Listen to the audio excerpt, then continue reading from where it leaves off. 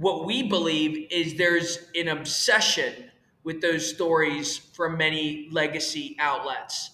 And you go to a homepage on a normal day, and it's hard to find a single headline that doesn't have doom, crisis, catastrophe, devastation somewhere in its headline. And there are tragedies all the time, but there are also some incredible breakthroughs.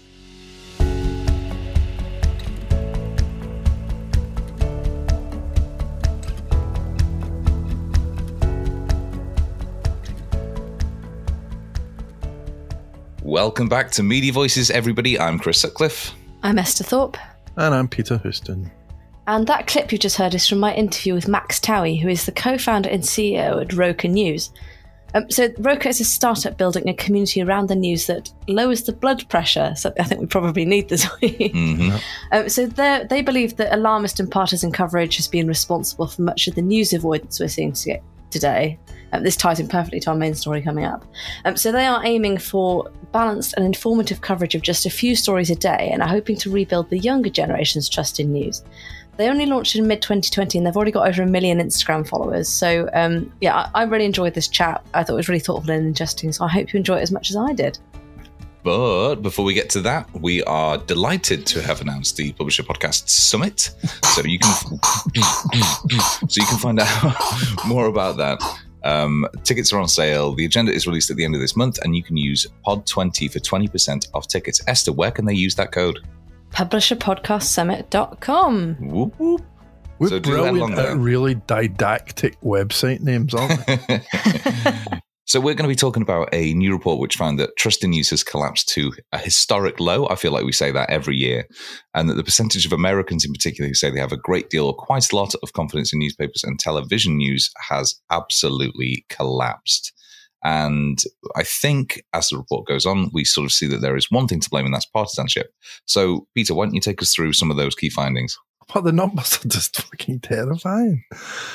Just 5% of Republicans in this report say that they have a great deal or quite a lot of confidence in newspapers compared to 35% of Democrats. And it doesn't matter who's on what side there. The point is the two sides do not trust each other and they don't trust the media that's reporting. And that gap, I don't know, there's a date, not a date, there's a time frame that the report lifts. The gap between Republicans and Democrats in the US began to widen during the Bush and Obama administration and has continued to widen since. There's got to be the time frame of that, I think, is really interesting.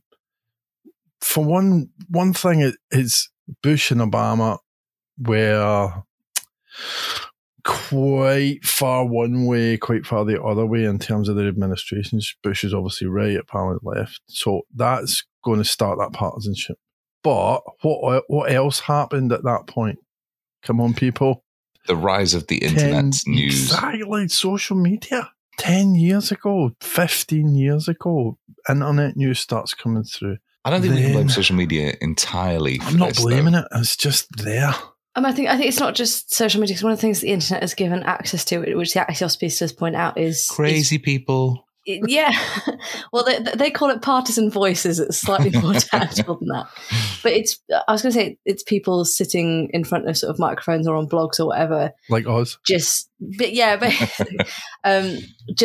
spouting off, and I think you can start definitely to find. If you disagree with something that a mainstream media outlet is saying, you can go and find a group of people that agree with you and will reinforce those points of view without any kind of fact checking or anything that goes on as standard in sort of quote mainstream media outlets. But actually, there was a really funny quote in this piece that I thought was really bizarre. I don't know what you guys make of this. That Semaphores Ben Smith. Oh my god! I know. I was like, so they had a bit of a disastrous kind of pre-launch event on Thursday. Don't invite controversial figures just for the sake. Anyway, I mean, we could have spoken about that for hours. So he said that it wasn't entirely the internet's fault that traditional institutions had lost trust. And he said that the single most important factor in media distrust was the horrible coverage in the run-up to the Iraq War and the disastrous media coverage in the years after 9/11, when television and newspapers were still the dominant form of news. Now, I was only like 10 at the time, so I don't know how this actually reflects that. Ben Smith's a really smart man. And he was brilliant at the New York Times. That's a really bad take. I guess what I said earlier could sound like I was blaming social media. There's two sides to that coin. There's good and bad. The good side is opens up access for all sorts of voices, and some of those voices are really important to hear. But it also opens up the channels for the crazies, and there's no mediation. Yeah, well, we do need to. Yeah, we need to acknowledge that. But also, I think Esther, you were very keen that we didn't conflate this with some of the things we were talking about from the Reuters report around news avoidance. This is a very different issue. Yeah, and I think honestly, a lot of the declines we've seen in trust have been accelerated over the last 2 years when you've got politicians at the top actively saying, you shouldn't listen to these outlets, you shouldn't listen to these news outlets. That, fake as news, far as baby, I'm aware, fake news. Those kind of rallying cries that, as far as I'm aware, I know I was quite young, weren't around sort of 15, 20 years ago. But that's definitely the difference between Obama and Trump. Obama used electronic media, email and social media to get elected. He activated his base using digital media. Trump has attacked his opponents using social media and other forms of digital media. That's the difference there. And in the UK, we saw it both on the right and the left in the 2019 election, basically saying that these people are not legitimate news outlets. Easy, lazy point scoring. Well, should we have a look at the UK numbers? Because the US is hopefully not where we're headed, but the US is definitely an anomaly in terms of how extreme it is either side. Yeah. So in the UK, we've got a huge, it probably varies by brand as well in the US, but in the UK, we've got quite a huge variance by brand. So overall, trust in the news in the UK, about 34% of people sort of trust it. There was actually, we did talk about this a few years ago, but there was quite a big dip in the 2020 Reuters news report.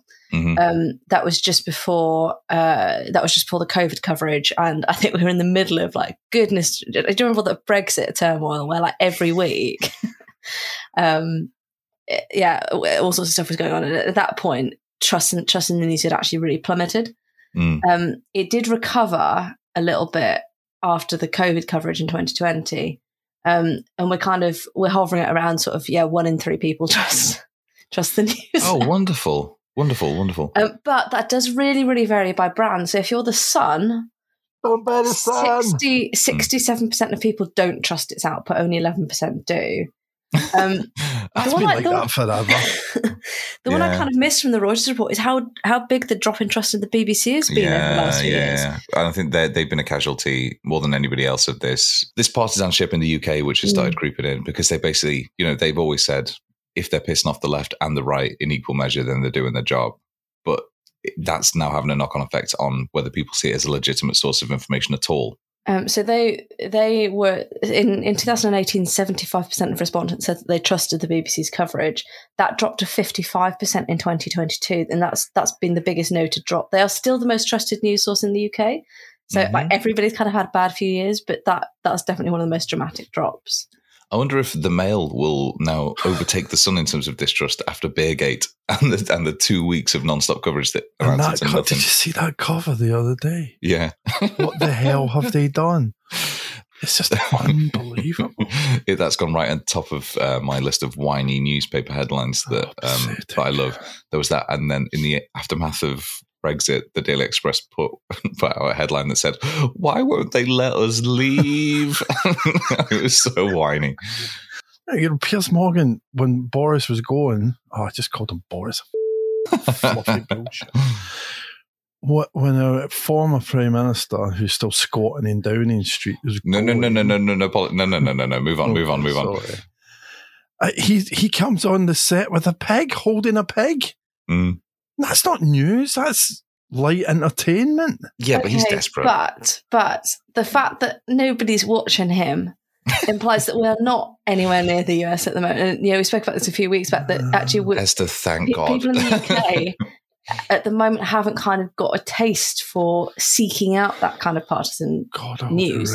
They're like, certainly whenever I speak to people, they say they just want to find the facts and the kind of middle of the road reporting. They don't want to be told what to think on either side. Whereas in the US, it seems that people are sort of seeking out the extremes to reinforce their viewpoints. Yeah, maybe we don't have anyone that's quite as mental as Tucker Carlson. I don't know. What was Ben Smith thinking? Honestly, all the write-ups have just been like, that was a disaster start to finish. Well, it absolutely proves that there's no such thing as bad publicity as a lie. Yeah. Just a quick sort of end point on that. So I spoke to David Lloyd at Social Spider on Thursday on Twitter. Mm-hmm. And he was actually in a DCMS select committee meeting during all the shenanigans. How are you going to concentrate? It must have been mad. Yeah. But he said it was a really good discussion, and they were talking about lack of funding, lack of journalists on the ground. He said that Reach was there also, and he said that, you know, that the good thing about Reach is they're trying to find a business model based on journalists. You know, they've kind of switched from this, let's not resource us. They're actually putting journalists on the ground. I think there's still a conversation about that, what they're actually focusing on. Like, next door neighbour got my delivery. But he says at least that there's a sort of forward focus there rather than just, you know, big news organisations milking the cash cow to death in local papers. And he said it was good to see how many independents were represented at DCMS. So maybe I was being massively pessimistic. The problem is that we're not going to be able to say for certain whether we're going down that path for years yet. So I think let's reconvene here in 10 years' time to see exactly how the UK has fared. And now to the news in brief. And the European podcasting scene is lagging behind that of the US, at least in terms of the huge amounts of money being poured into acquisitions and exclusive content over there. But there's an article on The Fix that points out that European publications are using podcasts in a slightly more selective way for a different purpose, to steadily grow young audiences and bring them into publishers' ecosystems in a sustainable way. So we're talking specifically here about publications doing podcasts and making sure that they're doing them right. And there's some really good examples in there from the FT, from Tortoise, although, Peter, you only found out that they have a podcast with Andrew Neil this week. I didn't know about that. Yeah. Well, you can ask them about it at the Publisher Podcast Summit, because we can't confirm anything, but Tortoise might be speaking. Interesting. So yeah, FT, Tortoise, and Quora, some really good examples in there. So please do check that out. It actually gave me, you know, we always, I feel a little bit inadequate in Europe when it comes to podcasting, and yet this sort of gave me hope that we're doing it in a slightly smarter way. And like the next story. This one's just... I mean, what time did this broke? Like late last night? Yeah, we're recording on Saturday morning. So apparently Twitter is getting itself ready to sue Elon Musk. That's just a story that keeps on giving. This coming. The whole point of this is he's junked the $44 billion takeover deal that he'd proposed. He says Twitter didn't give him the information he needed to judge how many fake accounts were on the platform. How do you do a shrug emoji on a podcast? I mean, Jesus. Chris, you've covered this quite a lot. What?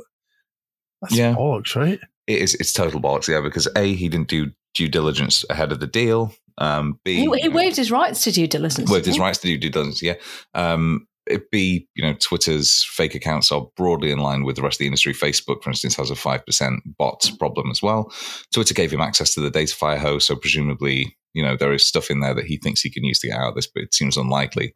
And B, they just, on Friday, they announced that they're removing, something ridiculous, like a million spam accounts a day. Yeah. So they are on it. Regardless of that, though, this is humiliating for Musk. I mean, the actual deal says that if he pulls out, or if the deal falls apart, he's got to pay £1 billion breakup fee. See, that is such a good business model for Twitter. $1 billion for just like some spreads. But they don't seem to be planning to accept that. They seem to be planning to take legal action to push the deal through. Force him to take it over. That through? I don't know. I'd take the $1 billion and run. I definitely would. But I think the problem here is that there's some severe reputational damage to Twitter as well as Musk here, because definitely. They, you know, in the way that they approached the deal, they sort of made themselves beholden to this man-child, and I think that it's reflected very badly on the CEO and some of the board. So yeah, we'll have to see what happens with that. So just if we can do just a little bit of corporate business for Media Voices, I would update the Media Voices board that with the shares now Twitter shares now worth just $36 rather than $54. It was offered by Mr. Musk. My $450 worth of Twitter shares are now down $70. And we will not be going for lunch next week on Twitter.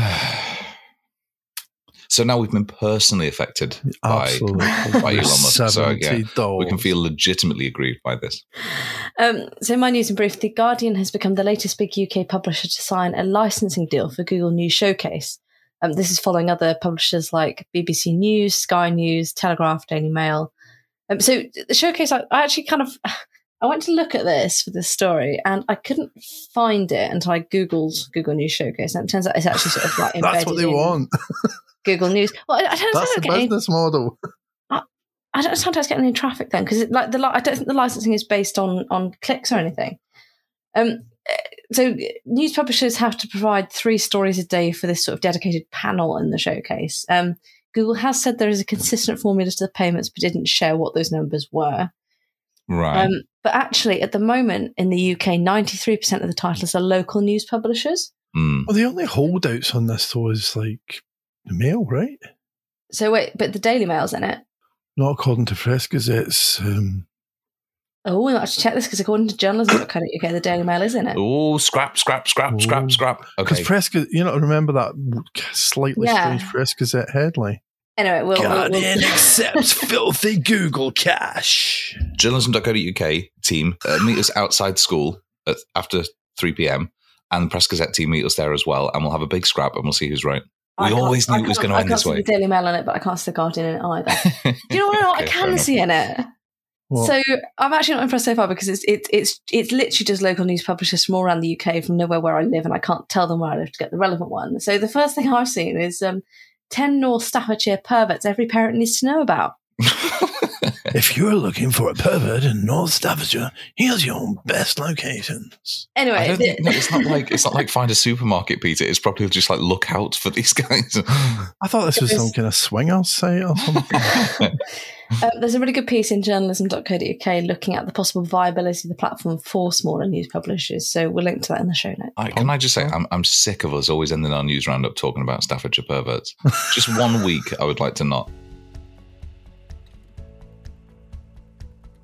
Anyway, after that very relevant news roundup, this week I spoke to Max Towie, co-founder and CEO at Roku News. So I started by asking him what prompted him and his co-founders to launch the site. Spoiler, it might involve a little bit of news avoidance. So the founding story began in the pandemic, April 2020. I think, like a lot of people, another guy, believe it or not, named Max, who I was working with at the time, we were hosting a podcast in Washington, D.C. that had grown a lot. So we were kind of in the media space already. But come April 2020, our lives were the news. I mean, everybody was inundated in news all day. And at that point, it felt like the problems we and our peers had felt with the news media kind of reached a fever pitch level of bad in terms of the alarmism, the partisanship, where you go on 2 different channels and you feel like you're observing 2 separate realities. And not so much just that sort of typical, issue of partisanship and bias, but also how news was delivered, cable news, paywalled websites, print journalism still. And as news junkies ourselves, and Max comes from a newspaper family in New York. I was reading the newspaper when I was a young kid. It's sentimental, but it's outdated. So we thought more about what does a news company that reaches us and our friends look like? And so we spent all the pandemic thinking about that. Called up my best friend from college, Billy. He was working on Wall Street at the time. He quit his job. We all quit our jobs, and we set out to start this company. And we launched late August of 2020. I mean, that's a fast spin-up time from having the idea in April to just going in August. I think we were eager to do something. We always had an entrepreneurial itch, and this was just, it felt like love at first sight. We knew we needed a problem we were utterly passionate about, that we could sleep, virtually not. And I think it was also our friends seemed to all have the same problem. And The data would suggest the same. The Reuters Institute's annual report showed that young people can't stand the news, and that's too bad because I think there's an impression on them that Gen Z or young millennials aren't curious, and in reality, it's just it's a market that needs a lot of innovation. Do you have any journalists that write stories yourselves, or are you sort of taking what you see from the news and packaging it in a way that is easy? Well, not easier because that's patronising to younger people, but is more less partisan. It's certainly more the latter. However, we intend to and are starting to grow in the former. So we believe the main value proposition we provide is telling the news in a voice that our readers can understand and appreciate. And so a lot of it is really curating the news and selecting stories that our generation would find interesting.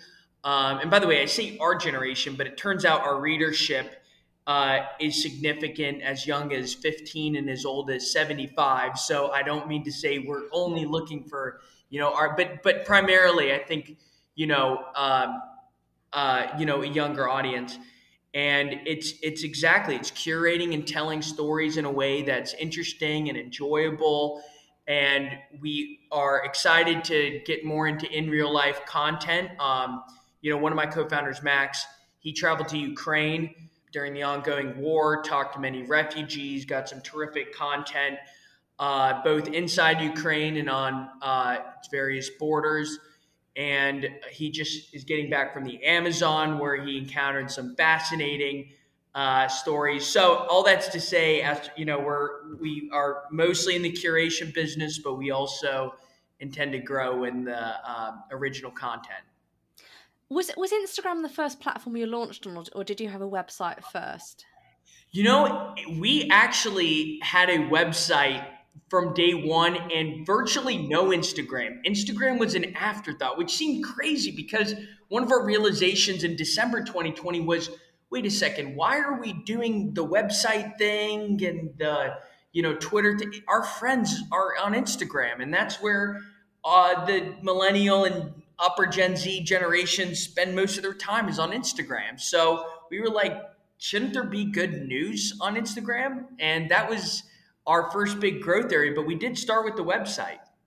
So how did you grow Instagram? Because it's got over 1 million followers now. It grew, once it didn't start that way. It really, really didn't. I mean, when we had 1,500 followers and it felt like the only comments we would get were from like our aunts who just got on Instagram or our closest college friends.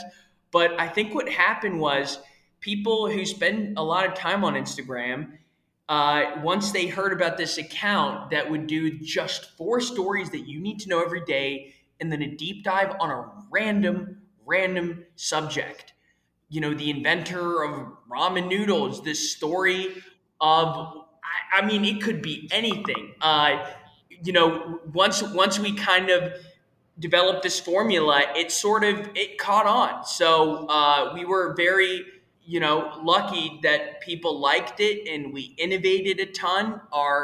We changed how we did stories a lot, but it ended up going from 10,000 to then 100,000, and then by last fall, 1 million. And we really focus on a community. One thing we really emphasized is, I think a lot of people have the impression that there's a glass panel that separates news company or publisher and audience, where it's like, how do you get in touch with the Washington Post when you read a news piece? Sure, you can comment on their website or, dig up the author's email and try to send a call, but it feels so impersonal. And whereas for us, we're always responding to DMs, always responding to emails, engaging in the comment section. And so it developed a new community of sorts. And that's our favorite part. It really is the community. How does that work when you get to the kind of level of following that you're starting to hit? You can respond to 10,000 DMs, but when you've got 1 million followers, how are you kind of coping with that? Well, it's true. We can't respond to every comment, and there are, some time limitations we have. but we do on the email spend about a combined 12 hours every day responding to DMs to emails and interacting and getting to know readers. It's an incredible experience. So it's a lot of work, but we think it's a worthy investment. It's so funny you mentioned email because I saw that you got this email newsletter that was a big part of the growth. But actually the Reuters report said that email was really quite unpopular for the sort of under 40s. Is your email audience different to your Instagram audience, or are people a bit more willing to use email than perhaps the Reuters report suggested?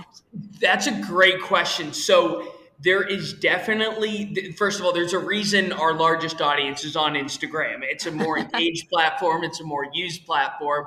But we've been surprised at how many under 35s have come to email. And I think we didn't place a lot of eggs in that basket early. But it turns out that especially news-interested young people who really want to go deeper, that there is appetite for that. And I think, sure, the email medium isn't ideal, but it's pretty much the most universal channel. I mean, I think it's like 50% of 25-year-olds don't use Instagram or are inactive on Instagram. So that's only 50%. Everybody has an email. Not everybody uses it for newsletters, but it's A, universal medium, and B, I think it's also how emails have been used. I think a lot of newsletters are out of touch. And so when you do get one that has a voice that feels personal and it's like your friend telling you the news and it tells interesting stories and we try to build relationships with readers, I think that has allowed us to defy the trend. And I know, if I can real quickly say, I think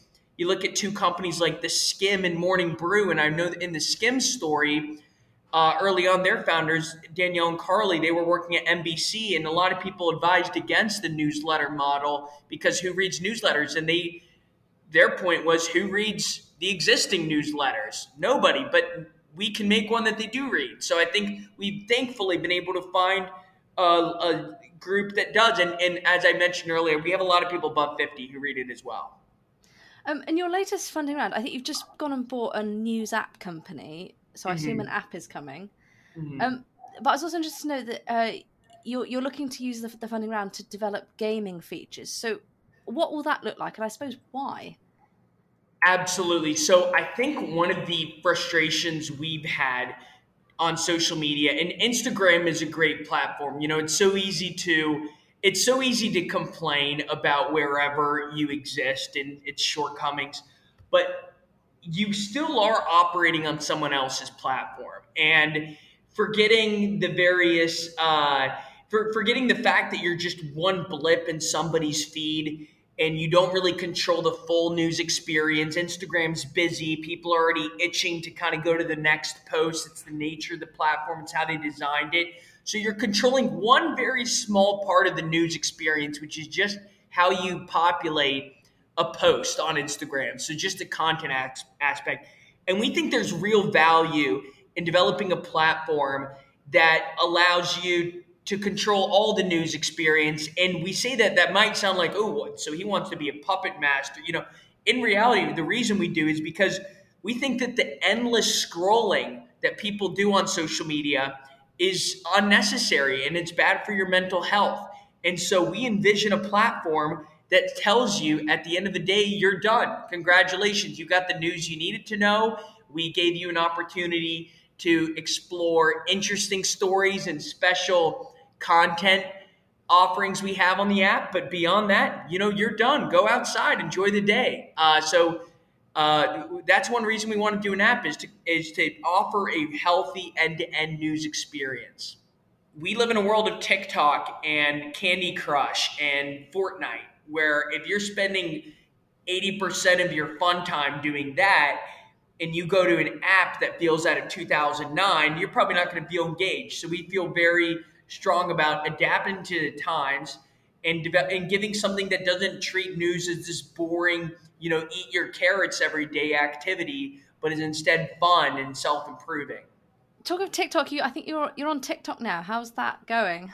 It's going well. I mean, it's speaking of like adapting, TikTok is an entirely new adventure. I love it. I don't know about you. It is just so addicting. And we do have a TikTok at Roka News, and we launched a couple months ago. In the first month, we got to almost 10,000. In the last month, we got to almost 40,000 followers. And what we are trying to do with the TikTok is a little different. We wanted to be more about our brand, our personalities, the office, talking, doing on the street interviews in New York and elsewhere we'll eventually go. And the idea is make it fun. I think when we think about building the company generally, we don't want to have this stiff, unrelatable demeanor, but instead, make the news enjoyable and kind of sell the brand. I think brand is very holistic. It's not just the content you do every day, but it's what's your office like? What are your team members like? Is this something that feels personal to me, which is something we really, really care about. So it's been new, and I think developing entertaining content is the most important thing. You kind of have to adapt to each platform, and that's, I think, name of the game for TikTok. Well, unless Instagram turns into TikTok, in which case, problem solved. Which it seems they're trying to with Reels. And what about the revenue models? What sort of avenues are you looking at to make Roka News make money? As mercenary as that sounds. Yeah, exactly. So eventually we want to be independent in terms of how we make our money. We want to have an e-commerce operation, and we want to communicate to our community how important independence is. I think there's a lot of companies are beholden to their advertisers, and we don't want to get there.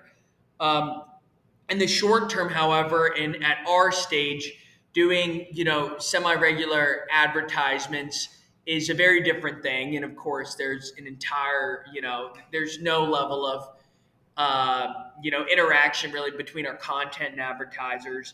But beginning with that, and that allows us to keep the content free. We don't want to do paywall. One of the findings, as I'm sure you saw in Reuters Institute as well, is people are hesitant to pay for news. Young people especially. And when you look at median subscriptions in the U.S., it's a small number. And we also don't believe the news should cost money. It's a very important thing. And so we begin with advertising and eventually getting into e-commerce a little bit more. And that's kind of the near-term solutions. And thankfully, we have a great community, so we're very optimistic in what that'll look like. But yeah, that's how we're approaching it. And a lot of the publicity for the site includes the idea that Roka News is sort of fun and lighthearted, and you've spoken about that quite a bit. But I suppose the last few years, a lot of the things that have gone on in the world have been, well, anything but fun and lighthearted. So I suppose, how do you make the news fun when there's so much going on, which is anything but fun? That's a terrific question. The first thing I would say is clarifying what we mean by fun. We will not shy away from important conversations and coverage on the world's most important stories.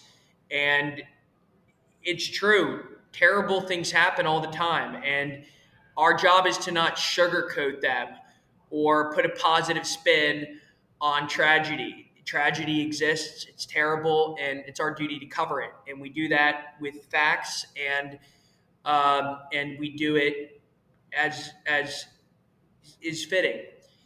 What we believe is there's an obsession with those stories from many legacy outlets. And you go to a homepage on a normal day, and it's hard to find a single headline that doesn't have doom, crisis, catastrophe, devastation somewhere in its headline. And there are tragedies all the time, but there are also some incredible breakthroughs in medicine, in science, in culture. There are some fascinating developments, some heartwarming stories, some positive news. And so I think it's the obsession on the darkness and of the world that we believe is not a reflection of the world. So our job is to hold a reflection. It's not to make the world seem like one giant candy shop, because it isn't, but instead to cover tragedy fairly and fact-based, and then also try to balance it out with some interesting stories, um, and and cover things that give us hope. One of the other selling points you've got is that you say you're sort of unbiased and non-partisan. I suppose it feels like there are some issues that you can't help but be partisan on. I'm thinking especially things like what we've seen in the US recently with abortion. That feels like a issue where there are two sides. How do you report on something like that where it is difficult not to take a side?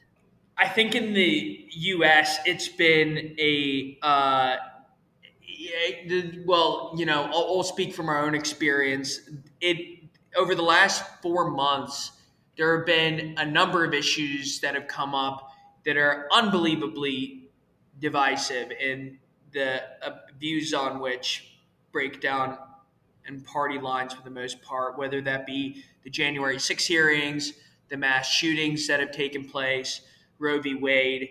And our philosophy on covering such difficult subjects is to simply lay down the facts. And I know that sounds, like lip service, but we really do try to explain context and do our very, very best. We ask our audience always to judge us by our fruits and to read, and they can judge for themselves on whether it was a fair take.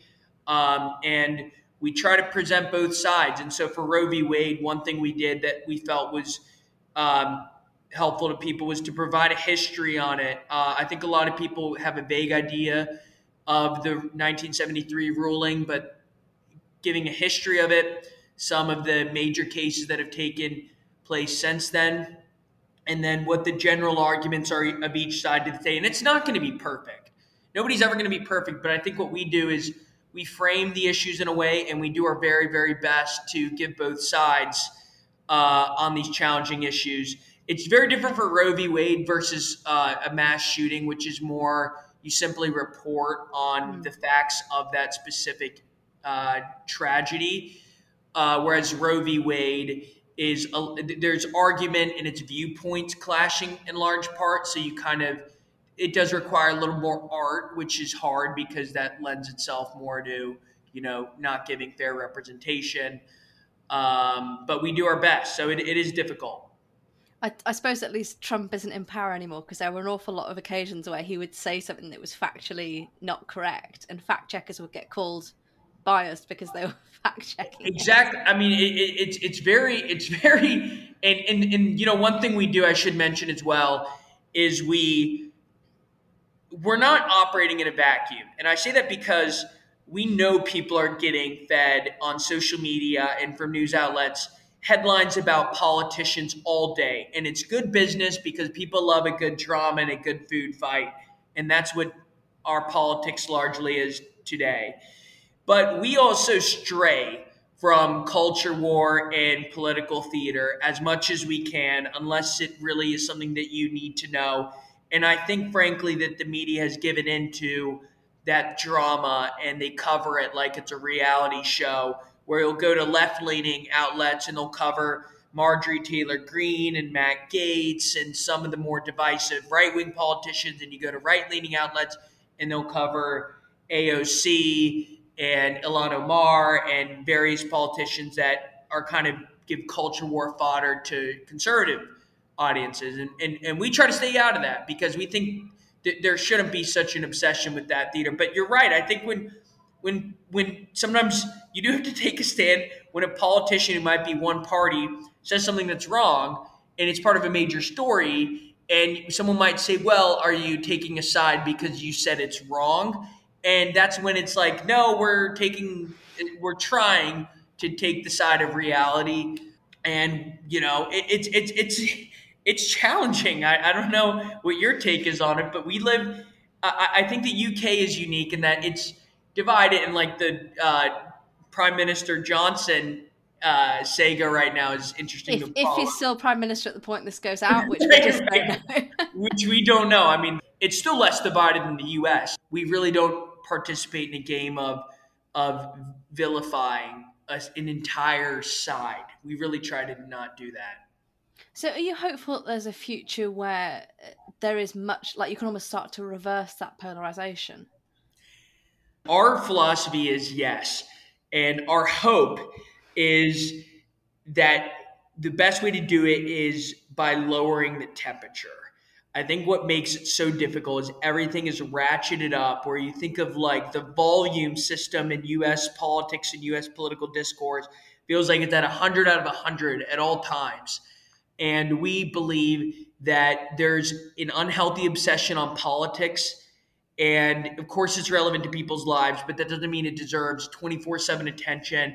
It doesn't mean you should build your identity around it. There's been some incredible research on how the people who place politics as the source of their meaning in life tend to be unhappier. Arthur Brooks, a writer for The Atlantic and professor at Harvard, a lot of his research is just that. That, you know, if politics is the main center of meaning, it's going to lead to more unhappiness. And we believe that the media has been very irresponsible in pitting groups against each other, in feeding this partisanship, in vilifying groups and kind of, playing to their base, and which has led to obviously this. And we believe the only way it can come back together is by lowering the temperature, because the kind of 24/7 food fight culture just can't work. It's not going to work. And unfortunately, I think history would say when it does this, there might be like an event that, would have to shock the system or break the system, and you'd have to build anew. But we believe that there's hope by lowering the temperature. And I think by not participating in that, saying, no, this isn't acceptable. I mean, presumably the popularity of Rocha implies that there is a big yearning for that sort of thing. We hope. We really, really hope. And we've been unbelievably heartened to see the political and, well, every sort of diversity, but especially the political diversity in the Rocha audience. I think part of everyone wants to hear what they believe and hear it enforced and live in that echo chamber, and also hear the side they disagree with villainized. I think there's a part in all of ourselves that had that desire. And I think we live in a system that feeds it all the time. And we don't want to feed it. We want to feed the other part that it doesn't mean you can't have strong political views or even fall, pretty far right or far left. But we believe that you should understand the other side and take your news from just facts and not pre-spun narratives.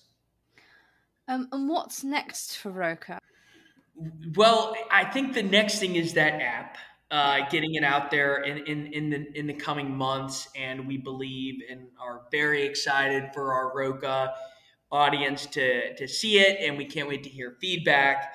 And we hope it makes people happier and is part of a daily routine that leads to a more fulfilling life. That's our real goal. So that app, and I think it's also continuing to grow our newsletter, Instagram, and TikTok. I think we really want to reach. We've seen the appetite, we've seen the yearning, as you said, and I think our hope is to get out there more. And also, we really want to travel a bit and meet people in our community, and eventually, build kind of smaller networks around the country and hopefully world. We have a lot of readers in the UK and in Canada and in Australia. So, building our community more. The last thing we ask all our guests is, what's the last thing you read or saw that really affected you? Possibly not a great question to ask at the end of this. It can be positive effects. I've watched some great documentaries recently. I watched one called Fantastic Fungi about mushrooms, and I love it. Was that the answer you were expecting? I love those documentaries or books or essays you read that give you a greater sense of humility about the world, where all the times you're out in the forest and you don't realize there's this unbelievable kingdom and universe of mycelium and this kind of what they believe is smart life around us, and we think we're the only intelligent creatures in the universe, but in reality, fungi are unbelievable. And it's also interesting to learn about how different cultures across time have used them to treat people in like a medical context. So that was the first thing to come to mind. I mean, I don't think you can top that. Well, I appreciate that. Just a reminder, if you haven't yet seen our appeal for help, please do go to voices.media to read our open letter. If you can share this episode, our newsletter, or any of our work with your colleagues, please do. Every share, feedback and recommendation is really appreciated by all three of us. We've been posting screenshots in our WhatsApp group this week. So, thank you so much for all of it so far. Please keep it coming, and please do share if you can. And if you feel like taking direct action to support Media Voices, go to our website, voices.media, find the support button and hit up our Ko-fi page where you can make a one-off contribution. We love one-off contributions. Or you can sign up to give us a monthly contribution, and oh my God, you have no idea how much joy that brings us. And if you need even more reasons to support us, you can get our daily newsletter. Go to voices.media and sign up for that. We bring you the most important curated stories of the day, so you can get an easily digestible news flash right at the start of your day. And there are also transcripts of all our episodes on the site as well, so you can keep abreast of everything that was happening in the past.